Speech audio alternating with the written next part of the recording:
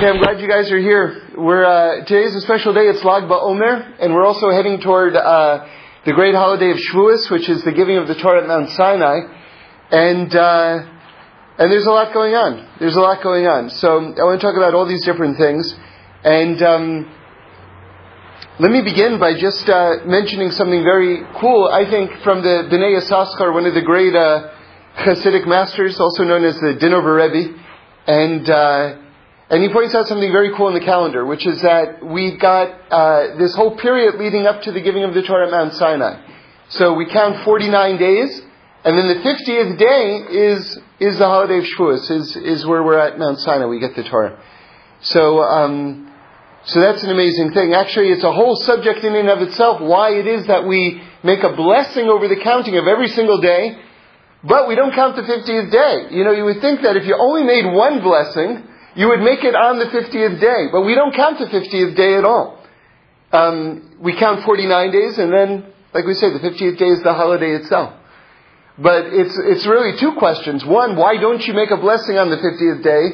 And two, if you were only to count one day, it should be a blessing on the 50th day. So, actually, the truth is you do make a blessing on the 50th day, but it's not the counting of the Omer, it's a Shechianu because it's the holiday itself. But that's getting a little more technical. Anyway, that is an illustration. The fact that we don't count the 50th day, it's one of many, many illustrations that the Torah is beyond time. In other words, if you say it's on the 50th day and you just bless that day itself, you're limiting the dwelling place, so to speak, of the Torah to one day. Even in the giving, because the giving of the Torah is constant. In fact, the blessing over the giving of the Torah is in the present tense. It's not, blessed are you, Hashem, God, who gave us the Torah, past tense. It's Notena Torah. It's present tense. It's constantly going on.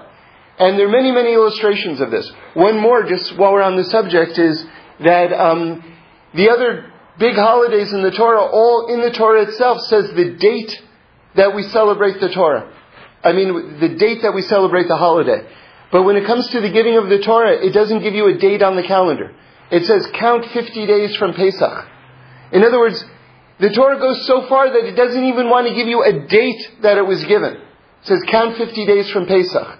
In other words, this is yet another illustration that the Torah is so infinite, it's so huge, that in every aspect, in every description, they don't want to target the time or anything like that.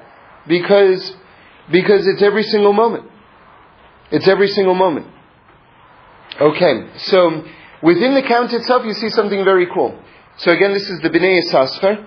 He says when you get to 49 can be divided up into two numbers, 32 and 17. So yesterday was the 32nd day of the Omer. Today is the 33rd day of the Omer, which is Lag BaOmer, the yahrzeit of Rabbi Shimon Bar Yochai, the revealer of the secrets of Torah, the author of the Zohar, one of the greatest neshamas ever to exist. So anyway, 32 plus 17 equals 49, right? So 32 is the gematria of the word leiv, which means heart, and 17 is the gematria of the word tov. So a good heart, right? That's what it's about, a good heart. And interestingly, it says in Pirkei Avos that a good heart, if a person has a good heart, this encompasses all the other great midos. If you have a good heart, you have a good eye. You know, I thought of a level within this. You know, it says that a lot of times we think it says in the Shema something very interesting. The third paragraph of the Shema, when it's talking about tzitzis, it says,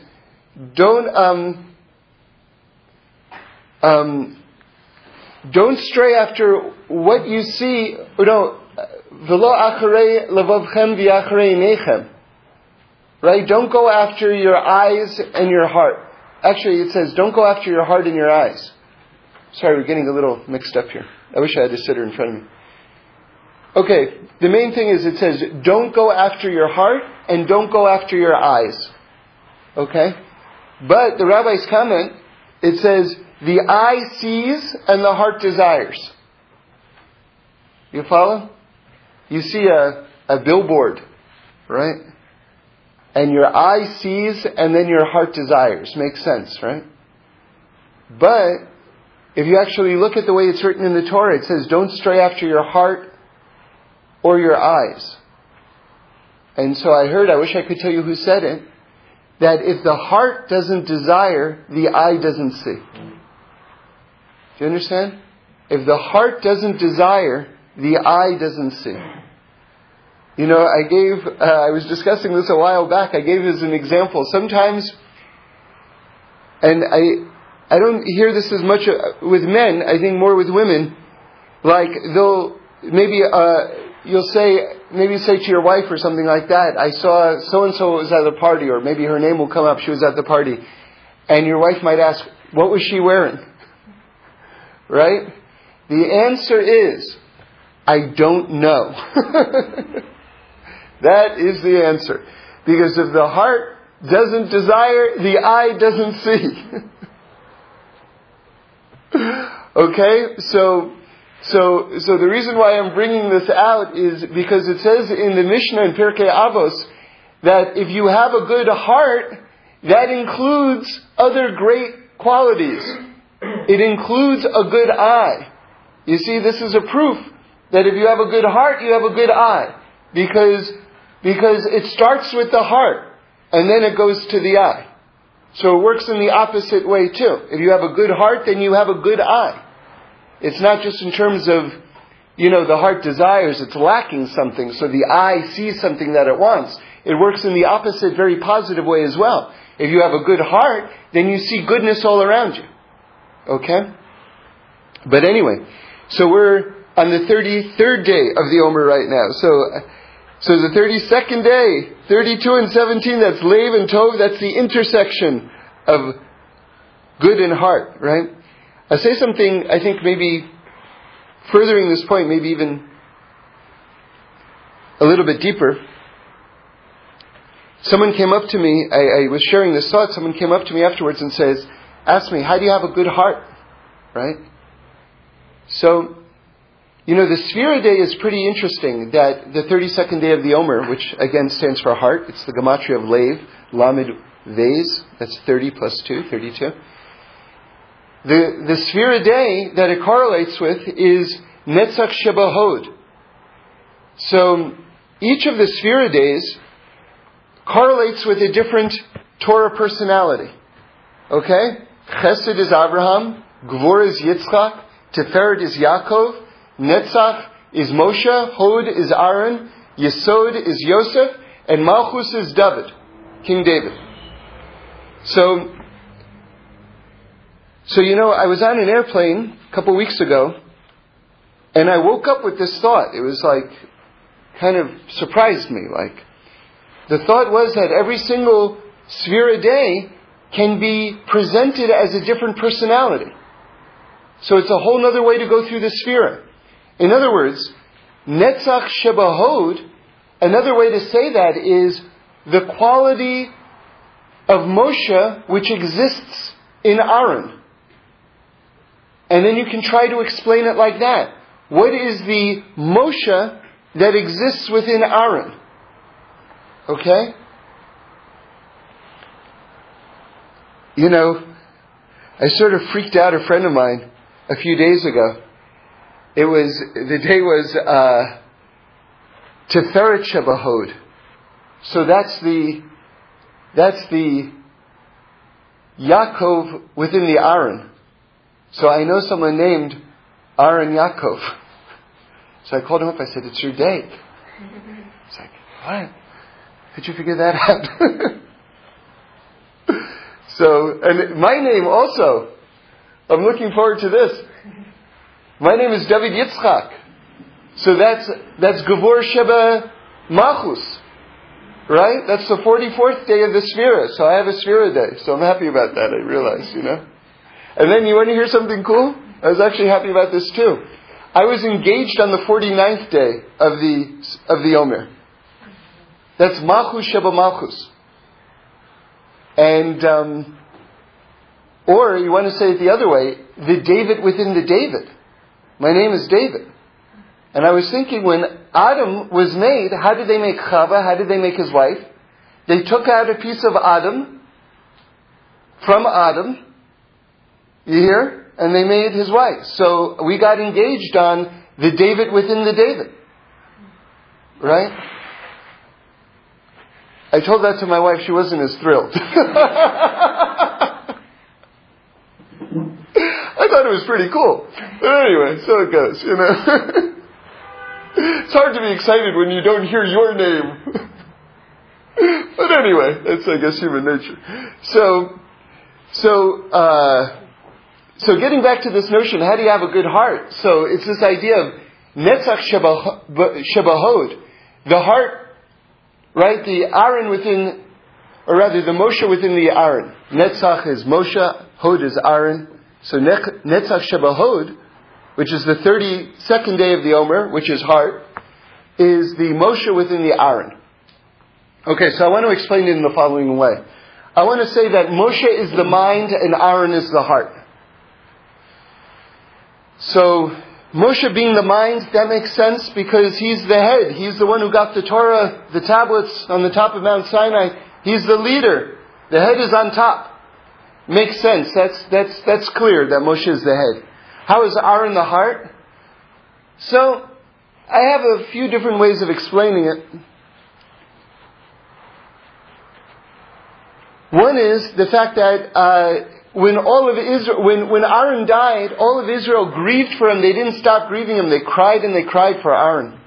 In other words, he made peace between people. There was a lot of emotion surrounding him. Not only that, but God says, write the luchos, write the tablets, like you should inscribe it on your heart. Where the luchos kept, which have to be inscribed on your heart, in the Aron. Right? In the ark. Not only that, but he made the golden calf. I mean, he was so in touch with the needs of the Jewish people. Okay, he wasn't participating in idol worship. He was trying to avoid it, but nonetheless, you see that he's really connected to the heart, and he's the master of peace. He's the master of peace. He was the Rodef Shalom. He was the one who was running after peace all the time. So I want to say Moshe is the mind and Aaron is the heart. So what is the definition of heart according to Torah? If we're saying that the 32nd day of the Omer, Lamed Vez, Lev is heart, what is heart? It is the mind within the heart.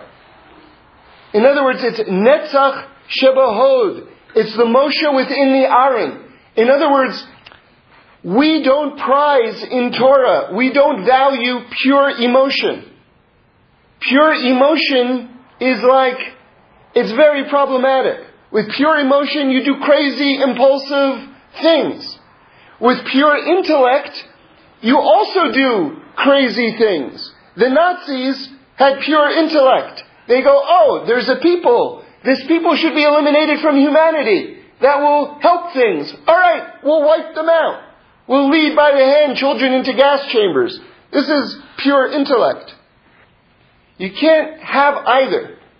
You need the Hod within the Netzach, which is the 22nd day of the sphere account, and you need the Netzach within the Hod. You need the heart within the mind, and you need the mind within the heart. And I thought, what do those two things add up together? If you have the Netzach in the Hod and the Hod in the Netzach, what do those 2 days add up together? So we said one is 32, the other is 22. Okay? That adds up to 54, which adds up to 9, which is the Mispar Katan of Emes, of truth. In other words, when you have the mind within the heart and the heart within the mind, and you combine these two things, you get truth, you get Emes. So this is what we have to strive for. And I'll tell you something else. You have to just kind of picture this. Not everybody knows the proper halachic way to wash their hands. Alright? I'm talking about washing for bread right now. So here's what you do. Okay? There's a step that many people miss. You fill up the washing cup. Okay. Now you pick up the washing cup with your right hand, then you pass it to your left hand. Okay? Now, you wash your right hand first, right? 2 or 3 times, depending on your custom. And then you pass it to your right hand and you wash your left hand with the water. Okay? But most people, what they do, or many people, what they do is they just know that they wash their right hand first and then their left hand first. And what they miss is this first step, where you pick up the washing cup with your right hand and you pass it to your left hand. And then you begin the washing process. Now, the way it was explained to me by a Rav was very, very beautiful. He said like this: we know that the right side stands for chesed, kindness. The left side stands for gevura, which is like judgment, din. Okay? So if we just begin the washing process with the left side washing the right side, right? That means we're starting with din. We're starting with judgment. The cleansing process is coming from a place of judgment. If you just do it that way. Right? That means you're not doing X and you're not doing Y. And by the way, the person might not be doing X and might not be doing Y. Right? But it's coming from like a very strong place of cleansing. Right? Alright. That's one way to do it. It usually frightens and scares people away.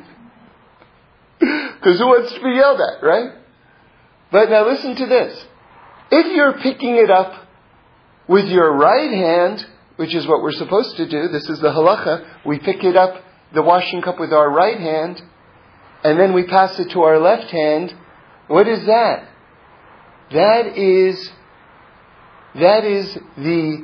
That's Gevur Shebachesed. That is the judgment within the kindness. In other words, it's coming from a place of kindness.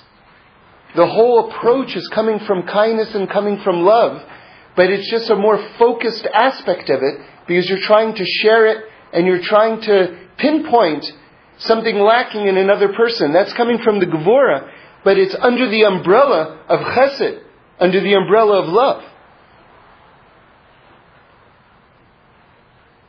So we pick it up with our right hand and then pass it to our left hand. So the whole left energy is under the umbrella of the right energy. The whole gevur, the whole din, strictness, is just an application of the love, of the chesed. Okay. So now we see that heart is the Moshe within the Aaron. It's the balance of the heart and the mind, because the heart and the mind have to go together. It's my reading of the Ramban, by the way, that what happened at the eating of the tree of knowledge was that basically the heart and the mind got separated. If you look at his account of the description of the eating of the tree of knowledge, the heart and the mind got separated. That's where it happened. And basically all of humanity, all of human history is trying to put together the heart and the mind and keeping them together. That's what it's all about. Can't just be pure emotion and it can't be pure intellect. The two have to be fused together. Okay. So now I was thinking and I was remembering, I hadn't thought about it in a long time. So, like we said, this is Lag BaOmer, this is the yurtzeit of Rabbi Shimon Bar Yochai. So, you know something? I don't remember how many times I ever got a phone call from Reb Shlomo Karlebach. He just called me. I don't know how many times it happened. Maybe it happened twice, maybe it only happened once. I don't know. But if it happened once, this was the time. And it was the last time that I ever spoke with him, actually. Before he left this world. And he called me up, and he told me a story about Rabbi Shimon Bar Yochai. And this was the story that he told. It says in the Gemara that Rabbi Shimon was walking down a road one time and he heard someone yell, "Shimon, Shimon." And he knew that it was Hashem calling to him. And the other sages or whoever he shared this with didn't like that. They felt like, like he's bragging on some level, that Hashem is calling his name. Especially, we know in the Torah, whenever Hashem calls someone's name 2 times, Abraham, Abraham, right? Or Yaakov, Yaakov, or Moshe, Moshe. This is always coming at a very great spiritual moment for a person, like a climactic moment. In fact, the way I heard it explained, I think by the Chida, I'm not positive, that when Hashem yells, Abraham, Abraham, or when the angel speaks it out on behalf of Hashem, it's Hashem speaking, but that was the agency, that meant that the Abraham in this world, the Abraham below, had become equal with the Abraham above. In other words, he had equaled his potential. That's what Abraham meant. So it's really an exalted status to have your name mentioned twice. So it's not just he's saying Hashem called out my name, but Shimon, right? That's really something. Anyway, I think he said it in the name of the Rishon Rebbe. It's been so many years since I thought of this. He said, no, it's the opposite. It wasn't a sign of bragging at all. It was the opposite. Because what Rabbi Shimon Bar Yochai was trying to say was that, to everyone here, I'm this great sage. But Hashem knows who I really am. I'm just Shimon. So he just called me Shimon. Anyway. I remember one other thing about that conversation, but I couldn't reconstruct it. Hashem was talking about the curtain on top of the Holy of Holies. Reb Shlomo was. And I don't remember the point that he was making. But anyway, that's the last time we ever spoke.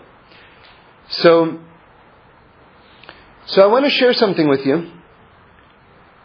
It's a new thought for me, and maybe I can just preface it for a moment. This is not to build up your expectations about the thought, but it's just something that occurs to me about studying Torah, and I just want to share it with you. Never stop studying Torah. Never stop. Never stop. And let me tell you why. Because, for many reasons, but here's just one point in it that occurs to me.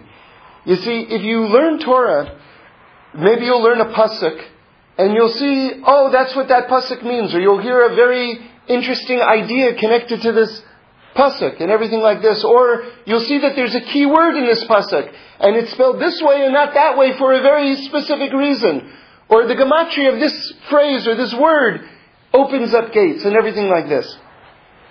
So, in other words, you're very focused on a word, or you'll learn something about a holiday. I didn't know Shavuos stands for that also. Wow!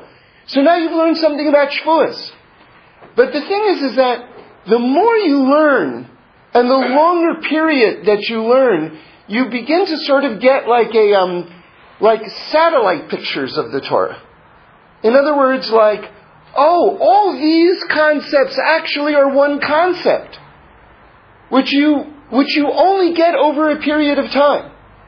In other words, you've got this concept and this concept and this concept, but you don't realize that one and that one and that one all are one concept, and that this is what it's saying. This is what it is. This is what it is. Because there's such an ocean of information.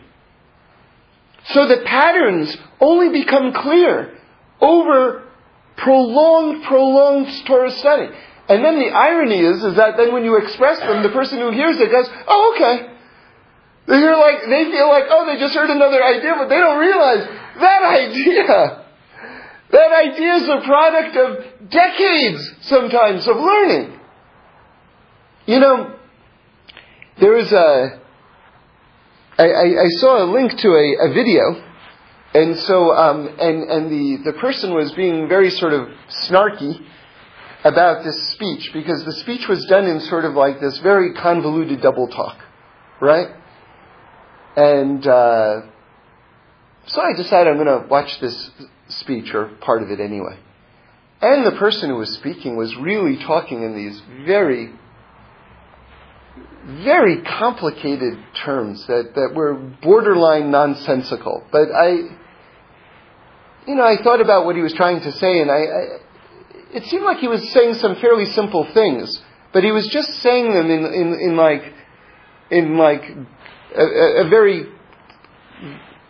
an unnecessarily difficult way of expressing it. Let's just put it that way. And it reminded me of a story that I read about a very great rabbi. And part of the aspect of this great rabbi was that he was able to take incredibly complicated things, and make them very, very understandable, right? And he was trying to get a job in like a big community. And he gave the speech in this community. And he was a substantially greater Torah scholar than the previous person who had had the job. Okay? But the members of the congregation in the community didn't give this rabbi the job. It's a true story, by the way, but I don't remember the names. And when someone asked, why didn't he get the job? Because it seemed like, he should get the job. He's a very great rabbi. And they said, because, I don't know, he just didn't seem as smart as our previous rabbi. Now remember, he was substantially greater than the previous rabbi, okay? So they said, he didn't seem as smart as our previous rabbi. Because when our previous rabbi spoke, we had no idea what he was talking about.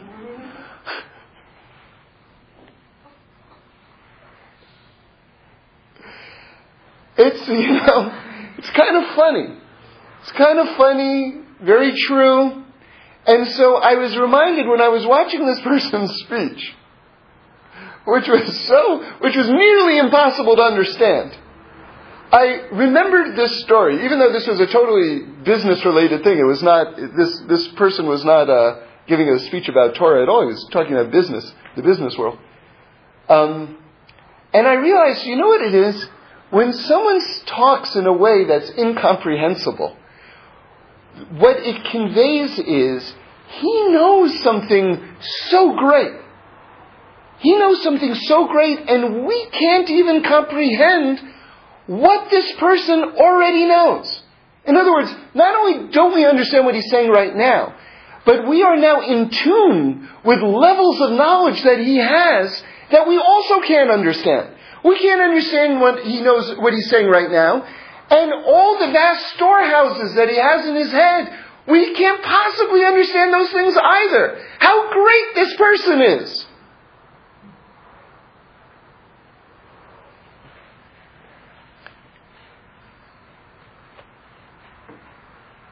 I once had a conversation with my sister-in-law. She's a descendant of the Kotzker Rebbe. The Kotzker Rebbe was famous for many things, actually, but for his ability to put in one or two lines massive, massive concepts.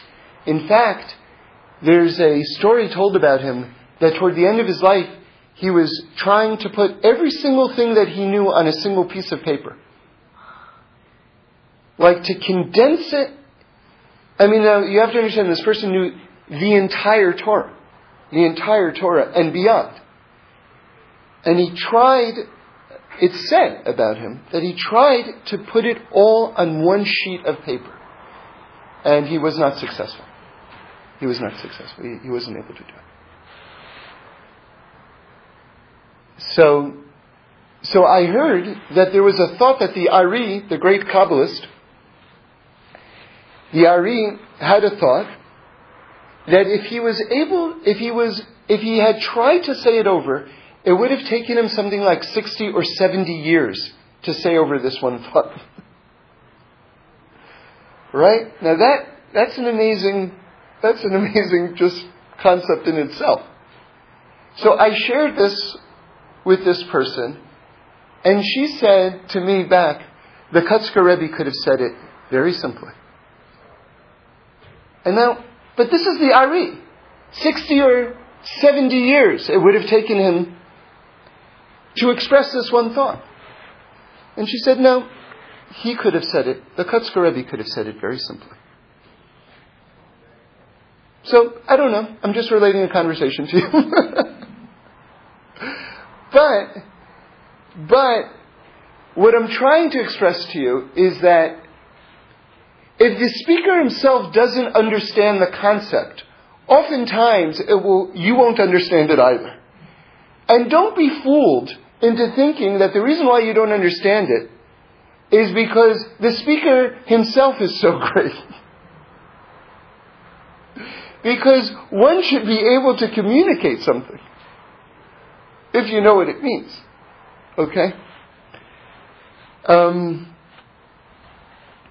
So, anyway, this is a very sort of winding preface with just something that I wanted to share with you, which kind of came to me as a kind of a big thought this morning, actually. So it goes like this. We're coming up on the holiday of Shavuos, the giving of the Torah. And we have something else which sounds like a totally different idea, but hopefully I'm going to show you it's the same idea, which is the destruction of the Beis HaMikdash. Now, I heard from Reb Shlomo that the Medrash says that before the Beis HaMikdash was destroyed, and you have to picture this, it's such a heartbreaking scene. The Beis HaMikdash is on fire, right?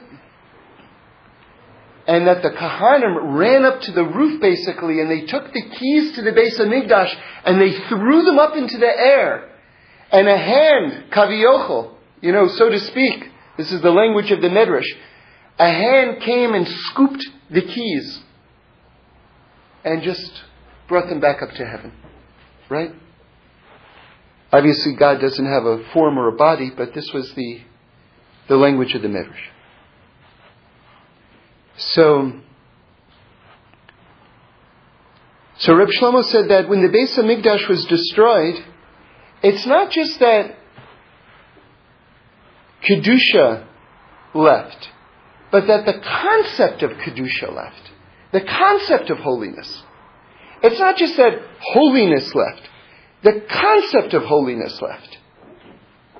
See, this is a very deep exile that we're in. You see, it's one thing when you do wrong, but you know you did wrong.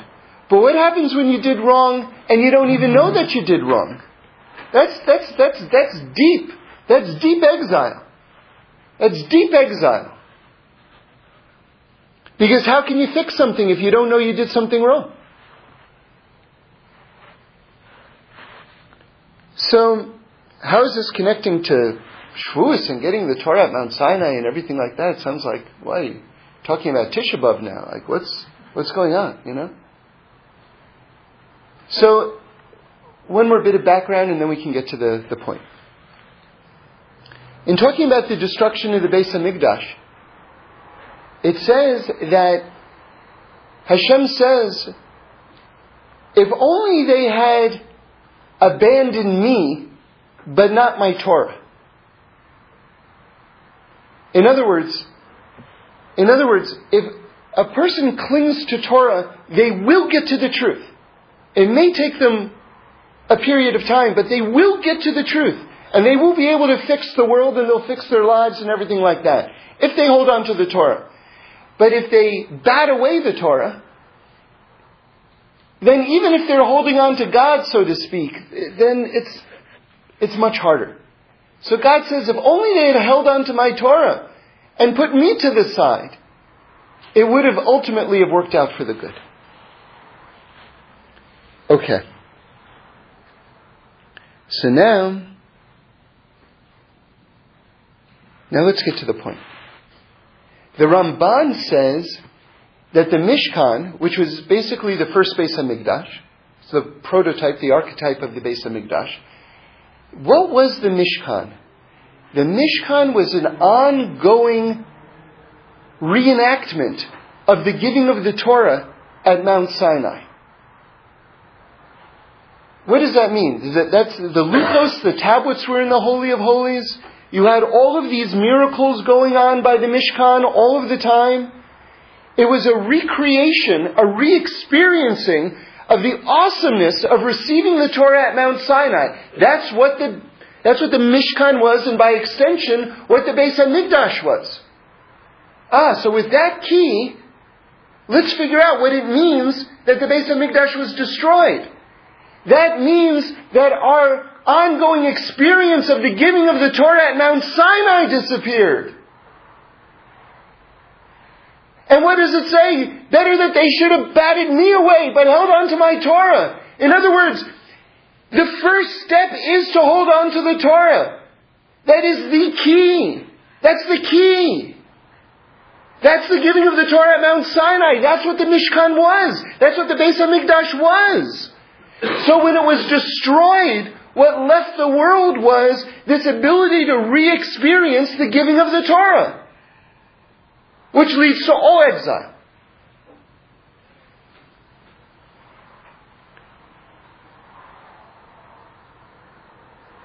So it shows you how central it is. Now there are 6 things that we're supposed to remember every single day.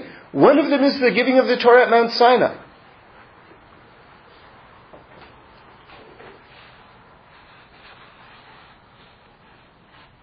So what happened at Mount Sinai? Heaven came down. It became fused to earth. And the structure of the universe was revealed. Because it says God looked into the Torah and then He made the world. So all the mitzvahs, these are the building blocks of the world. That's what became revealed at Mount Sinai.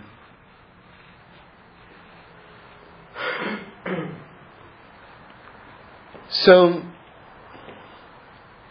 just tell you one more thing. I was fortunate enough.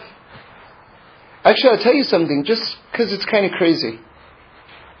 I was at the kever of Rabbi Shimon Bar Yochai not so long ago. It was last December. And the reason why it sort of was so striking to me is because I wasn't staying nearby. I was staying in Jerusalem, and it's several hours away by car. Although I hear that they're building a high-speed train that's going to connect all of Israel, like the top to the bottom. It's going to transform Israel. I mean, all of Israel is going to be, because it's not a big country, it's a very small country. But you have to drive and this and that. Can you imagine if there's a high-speed train connecting the top to the bottom? All of Israel is going to be at your fingertips. It's going to be incredible. It's going to be incredible. I'm sure there's something Geula related to that. Like the redemption somehow, like it's going to bring even Israel closer together. It's going to be a very phenomenal event when it happens. So, anyway, you know, I was driving, and the driver got lost. And so we're just driving. We weren't going to the kever of Rabbi Shimon Bar Yochai. I guess my point is that if you're at the kever of Rabbi Shimon Bar Yochai, it's because you were going to the kever of Rabbi Shimon Bar Yochai. Is that a fair statement? Okay? So we weren't going there. And we got lost, and all of a sudden I see a sign, and the sign goes, there's the kever of Rabbi Shimon Bar Yochai, like, it's right there. So we're like, oh, well, we're here. So we got out of the car and went, you know. That was the last time. And before then, I don't know if I'm going to be able to communicate what this meant to me, but I'll just tell you the story. It may not come across, but just give me the benefit of the doubt with this one. It was, I was there on Lag BaOmer, and it was nighttime, and there were these 2 guys who were wearing these like sort of Yerushalmi long silk striped robes, and one of them had like this big fur Russian hat on, you know, with ear flaps. And they both had electric guitars, or maybe one had an electric guitar and the other one had a drum set, I'm not sure. And they had like a little speaker, for the electric guitar that was about the size of a large grapefruit. You know, it was like really small and staticky. And they were playing this awesome music, this awesome groove, you know? And it just was, and I started dancing with someone, and we were holding hands and we were dancing. And my eyes were closed, and I was dancing with this person for what felt like a really long time. And this music was incredible, and it was Lag BaOmer at the kever. It was just magical. And I opened up my eyes, and I saw this person that I was dancing with had Down syndrome. And, not that that's such a big deal, but I just didn't know. I just didn't know. And, the inside of the inside. How connected we all are on the inside. And it seemed to me that was so much what Lag BaOmer, what the Zohar, what it's all about is just, all these garments, all these outside things. They're helpful on some level, and on some level it's just a big distraction.